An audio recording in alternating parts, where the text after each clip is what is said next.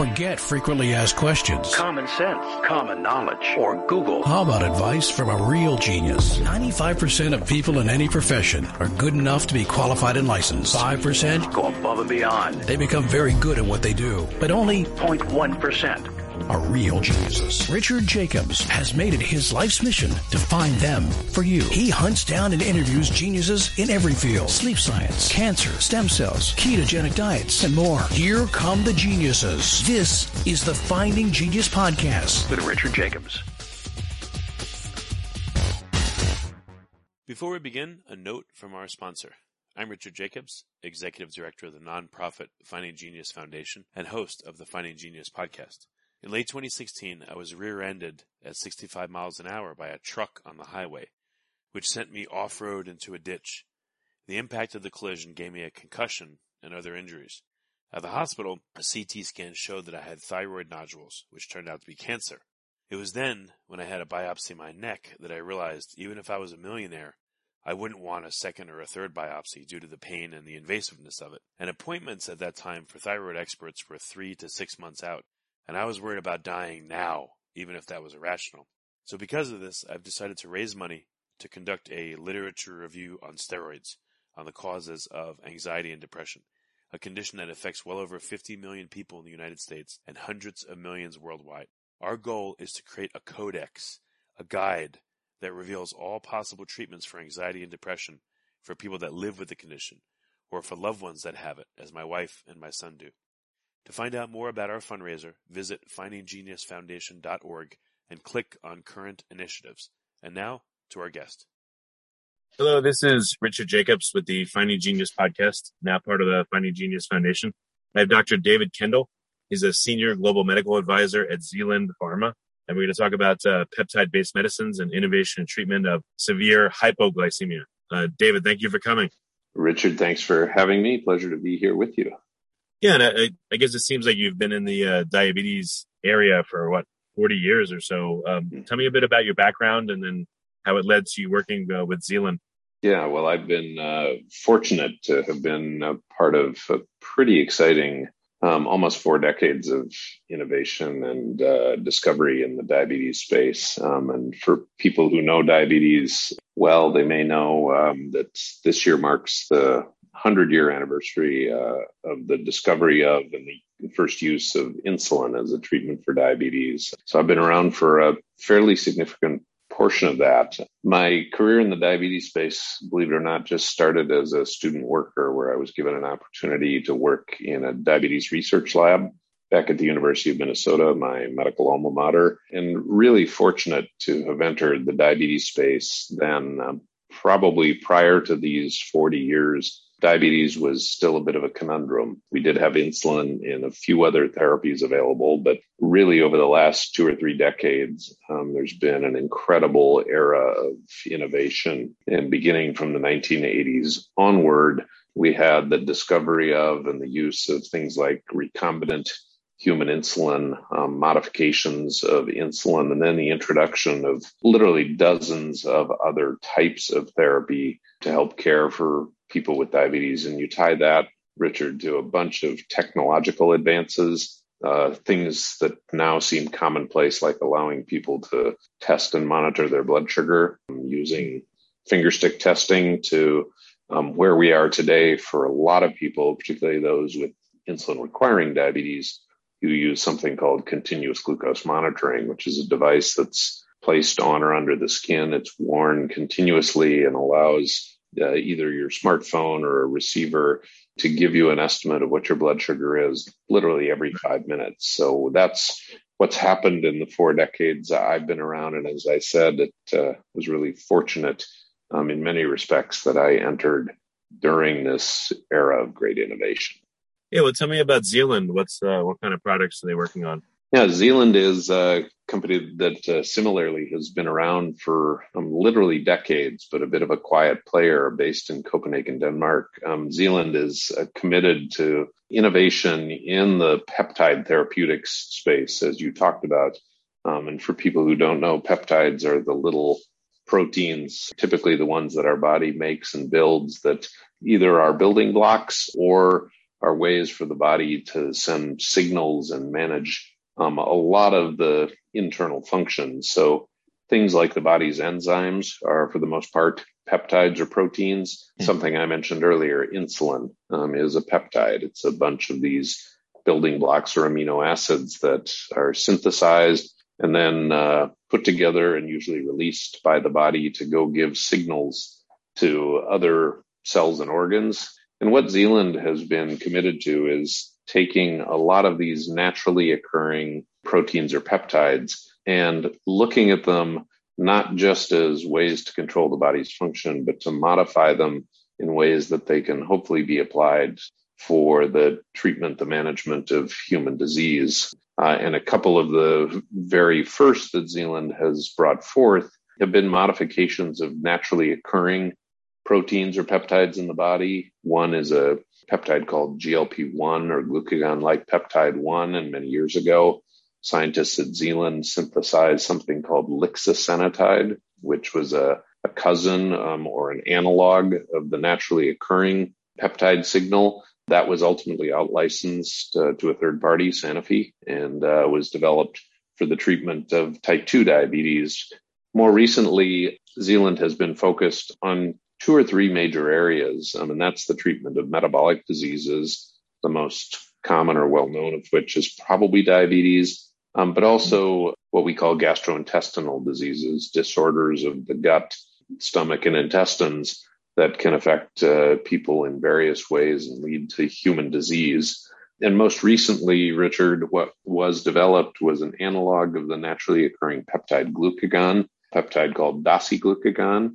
And what glucagon does, for lack of a better term, is it really counteracts what insulin does in the body. Insulin is primarily a hormone that helps the body utilize energy, takes blood sugar from the circulation and drives it into cells to either be used as energy or stored. And what glucagon does is it counterbalances that and prevents the body from driving blood glucose levels too low. So glucagon counter-regulates or opposes the effects of insulin.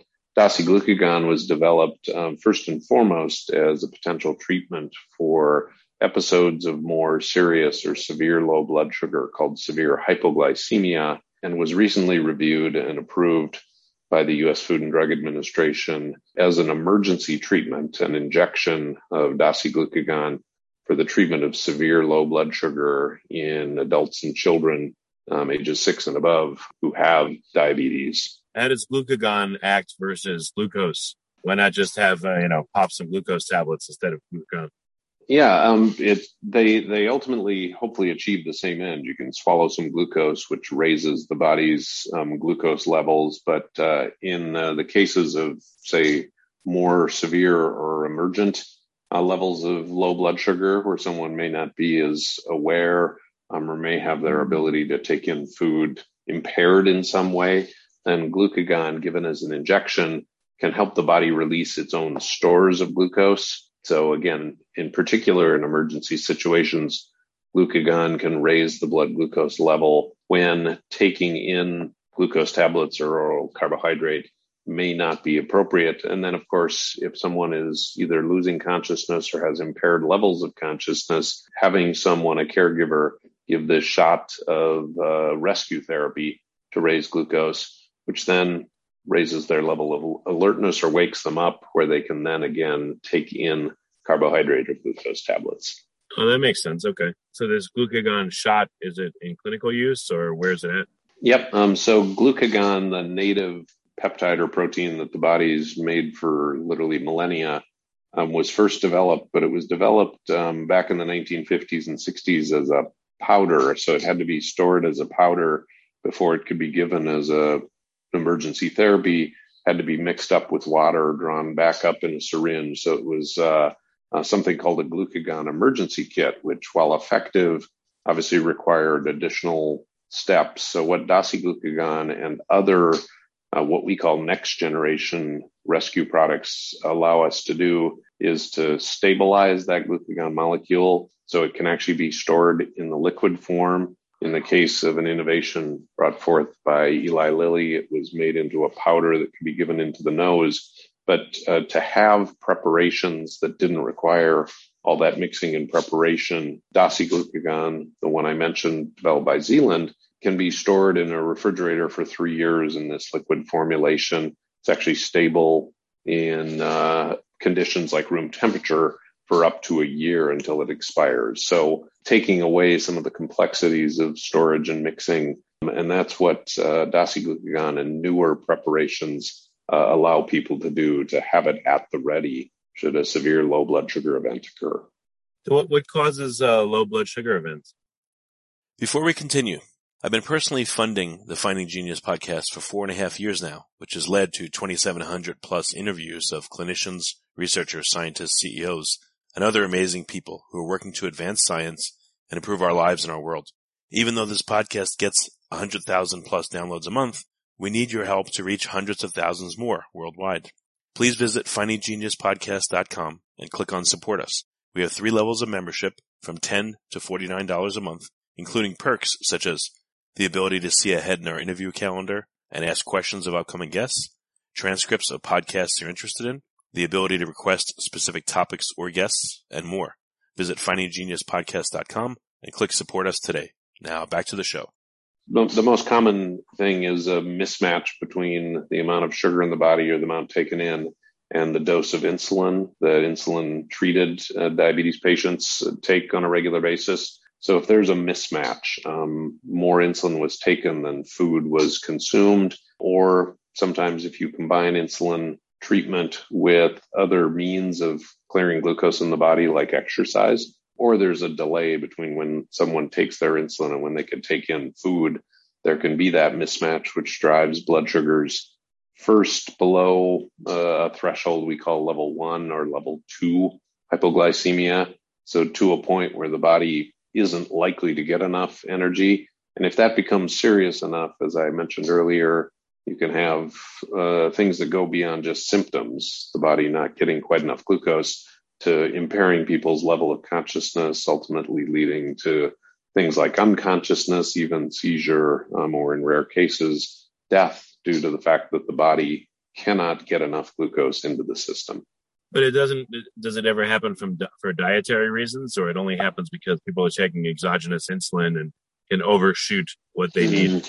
Yeah, by far and away, the most common cause is that imbalance between insulin injections and other factors. But there are conditions, some individuals who undergo bariatric surgery, like gastric bypass procedures, can have low and even dangerously low blood sugars as a result of very complicated interactions between how food is taken in, how the body releases insulin. And there are other rarer conditions where hypoglycemia can occur even in the absence of diabetes and insulin injections. I think it's important to note, Richard, that there are other diabetes medicines that people can take by mouth for type 2 diabetes that can cause low blood sugar and in some cases cause severe low blood sugar.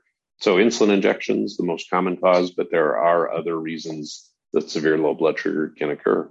So what's the effects of hypoglycemia that's really severe? What does it do to the body besides the acute problems it causes? Long term, does it have any effect? Yeah, you really hit on it, that it's the short-term problems that give people the greatest concern, because loss of consciousness, even seizures and other changes that can occur when blood sugar drops suddenly are certainly the ones most well-known. And while there's some controversy, people who have repeated bouts of low blood sugar, certainly it can be a profound disruption to their day. The fear of having another low blood sugar can, for some people, result in a lack of desire to keep blood sugars well controlled, something we try to do in those with diabetes. And at least in some selected cases, having repeated bouts of low blood sugar does have effects on both brain function, brain tissue development, and severe low blood sugar can also affect other organs. We know there's a higher risk of things like heart attack and heart problems in people who have severe low blood sugar, whether a direct or an indirect cause. So both short-term and some pretty serious long-term consequences can result from low blood sugars. What about the effects of the glucagon shot? Are there any trade-offs or negative effects of it? And do people that need it tend to have chronic problems and need it multiple times in their life? If you like this podcast, please click the link in the description to subscribe and review us on iTunes. Yeah, so simple answer is when you give a glucagon shot to rescue from a severe low blood sugar, the most common effect is it raises blood sugar. That's why it was available too, and the newer therapies are now approved for the treatment of severe low blood sugar. But we know when given at the doses that are approved for that rescue therapy, that certain effects of glucagon, inducing nausea, in some cases vomiting, can occur. And that's really a consequence of giving these high doses as part of the rescue therapy. So things like nausea, vomiting, in some cases diarrhea, headache can occur from the acute shot or injection of glucagon. And then the other effect, obviously, is it can raise blood sugar, and blood sugar can overshoot. So in individuals who've had a low blood sugar event who take glucagon, often it not only corrects the low blood sugar, but can push it to higher levels, which in the short term is obviously the goal, to get it out of that dangerously low range. But patients who take it then will see a higher blood sugar, and it requires some balance and some patience to understand what those long-term effects are. And while glucagon is given for these rescue therapies, we don't really have lots of data on what happens when you either use it at lower doses long-term. That's something that's being investigated as a potential therapy to give a little bit of insulin and balance it with a little bit of glucagon or dasiglucagon in the case of our Zealand asset. But those are investigational uses. For people who've needed one shot, we know that people who have one severe low are at higher risk for having another one. So at the very least, they should have their rescue therapy on hand. But beyond that, the untoward effects of long-term use really aren't either well understood, but certainly there are not long-term deleterious effects that are common. Oh, what about if an insulin pump could also include glucagon, so that if there's a, you don't want the pump obviously to have the person go back and forth, but in case it happens, maybe it should be incorporated so that the person can, they don't have to go to the hospital or get an emergency treatment. Yeah, absolutely. And it's what I alluded to, Richard. Having insulin in there is like having only an accelerator that drives glucose down. And then you have to back off on the insulin and hopes you have some balance in the system. But the body is, at least in part, designed to have multiple hormones sort of working in concert, and having insulin and glucagon or a glucagon-like molecule like dasiglucagon makes good sense. And I said this earlier, but we, Zealand, and many others are looking at what a bihormonal system might look like. And in fact, we at Zealand are working on so-called bihormonal artificial pancreas or pump systems that give both insulin and, as needed, can counteract that with small doses of glucagon in these dual hormone or bihormonal pump systems.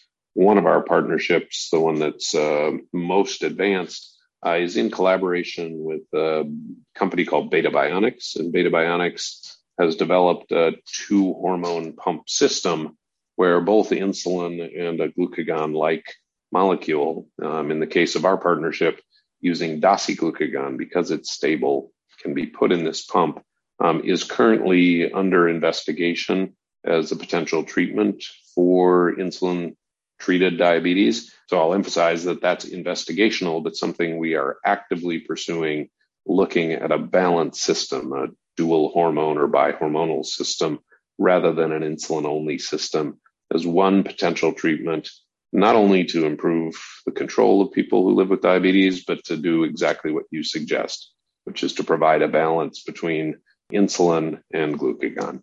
I mean, would it make sense to also include somehow, administering glucose inside of a pump as well? Like, what if you would have glucose and insulin and glucagon, and you had an AI system or, machine learning system that would try to, I know they have to eat, obviously, but it would also be like a backup system that had all the tools necessary at its disposal to help somebody.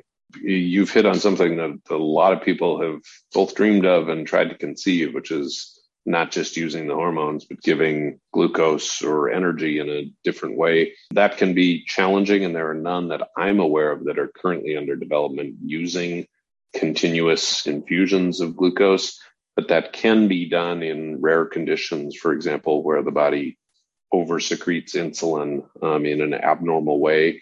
Sometimes glucose infusion through the vein or pumped directly into the stomach through a gastrostomy tube can be used. The challenge there is glucose needs to be given in such large amounts and large volumes as opposed to very, very small volumes that are needed for insulin and glucagon. But those balanced systems, in the case of the 2-hormone pump system, using algorithms, which you called AI, is really part and parcel of that. The machine understands what the glucose level is, whether it's going up or down, and it adjusts the infusion of the various products, insulin, dasiglucagon, other things, in an attempt to not only prevent the highs, prevent the lows, but keep things in balance. What's the future of Zealand's products? What's next?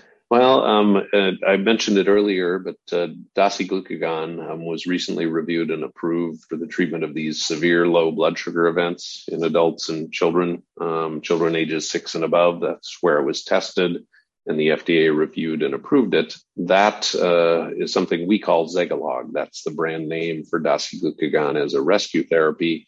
It is approved for use in the U.S. And will be launched and available in pharmacies and to patients and clinicians within the next few weeks, here at the end of June and into the summer months. Beyond that, as I've already alluded to, we have a number of programs where we're investigating the use of dasiglucagon because it is stable in this liquid or aqueous solution. It can be used in pump systems, either the 2-hormone pump systems for the treatment of insulin-requiring diabetes, and then in other rarer conditions. We have an active program in a rare pediatric condition called congenital hyperinsulinism. And congenital hyperinsulinism is a condition where kids are born and have excess or dysregulated amounts of insulin, and they suffer recurrent episodes of low blood sugar. Giving dasiglucagon as a continuous infusion is being studied, investigated as a potential treatment for that condition. All of that separate from the emergency use that I talked about that's already approved and will be available to patients living with insulin-treated diabetes. Okay, and who should think ahead and find out about getting, this glucagon supplement or this glucagon shot? Should they have it ready? Like what kind of clinical conditions or what kind of issues, if someone has them, should they speak to their doctor and see if this would be helpful for them to have on hand? Great question, Richard. And that's been one of the challenges in this area of low and particularly severe low blood sugars. Most people don't want to think about, nor is it always easy to plan for emergency events. This is much like epinephrine for allergic reactions. Many years ago, epinephrine was available, but it wasn't readily available to a lot of people with things like peanut allergy or severe bee sting allergies. But now, carrying typically pen devices that administer it can rescue people from those severe allergic reactions. Severe low blood sugar is no different, particularly in anyone who has insulin requiring diabetes, type 1 diabetes, or insulin treated type 2 diabetes, and specifically anyone who experiences even moderate levels of hypoglycemia, these so-called level 2 events, where blood sugars drop into the 50s repeatedly. And any individual who has suffered a true severe event where they needed the help of someone else, paramedics, a trip to the emergency room, family member to historically mix up one of the traditional glucagon emergency kits and give it to them. Anyone who's been in that circumstance, they're all advised to have a plan in place, talk to their caregivers, and have rescue therapy, whether one of the traditional kits or we hope going forward one of these newer generation rescue therapies like the Zegalogue asset that I've talked about that was developed by Zealand and will be available soon. So those are the key characteristics of people who can and should be better educated, better prepared and can have an emergency rescue treatment like this available to them and their loved ones. Okay, well, very good. Well, Dr. Kendall, again, let's restate. What's the website to find more about Zealand and your work? Yeah, certainly to look at Zealand at zealandpharma.com. And as we mentioned, the approved therapy for the treatment of severe hypoglycemia is Zegalogue. That's ZEGALOGUE.com, Zegalogue.com. And, learning more about both what Zealand does and what we have available in our research pipeline, looking at peptide-based therapeutics and their application for the treatment of a number of health conditions. And more importantly, being aware of what is now available for the treatment of severe hypoglycemic events, including Zegalogue. So we appreciate your attention to this. And Richard, thanks very much for allowing me the opportunity to chat with you today. Yeah, no problem. Thank you for coming. If you like this podcast, please click the link in the description to subscribe and review us on iTunes. You've been listening to the Finding Genius podcast with Richard Jacobs. If you like what you hear, be sure to review and subscribe to the Finding Genius podcast on iTunes or wherever you listen to podcasts. And want to be smarter than everybody else? Become a premium member at findinggeniuspodcast.com. This podcast is for information only. No advice of any kind is being given. Any action you take or don't take as a result of listening is your sole responsibility. Consult professionals when advice is needed.